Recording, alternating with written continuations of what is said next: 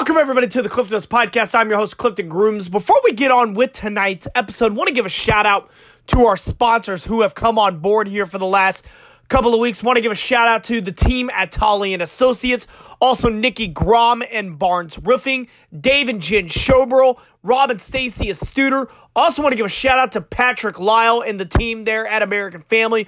Also want to give a shout-out to Little Caesars of St. Joseph and our brand new sponsor, Adams Bar and Grill.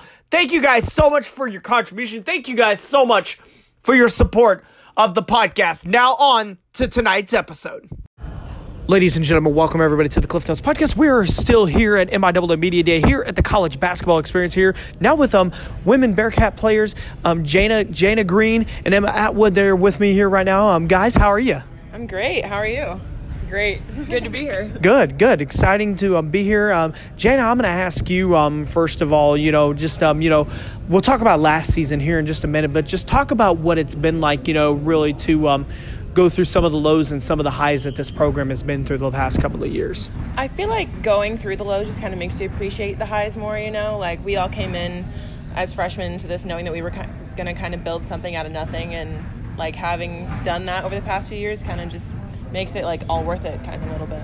Emma, you got any thoughts? Yeah, I think Jana nailed it. Just progressively building off of each previous year, and I think we've done a good job of that, so just continuing on with that.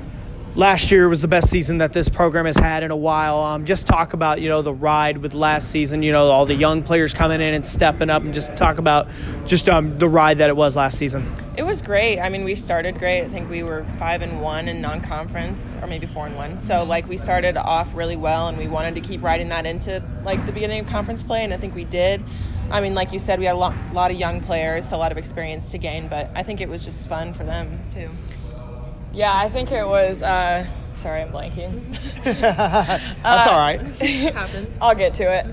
I think it went really well, and just obviously Mal, Kylie, and Kate, they've been here with us too, and they just progressively were leaders for us, and just continuing to build what they taught us. And then, with that freshman class, they got to see what we kind of were about and the culture, and I think they did a great job of buying into that and helping us out. A lot of young players still back, young players with a lot of experience, a lot of optimism this season, with the build from last season. Just talk about just what it's been like, some of the expectations of just getting ready and just building from last season to this.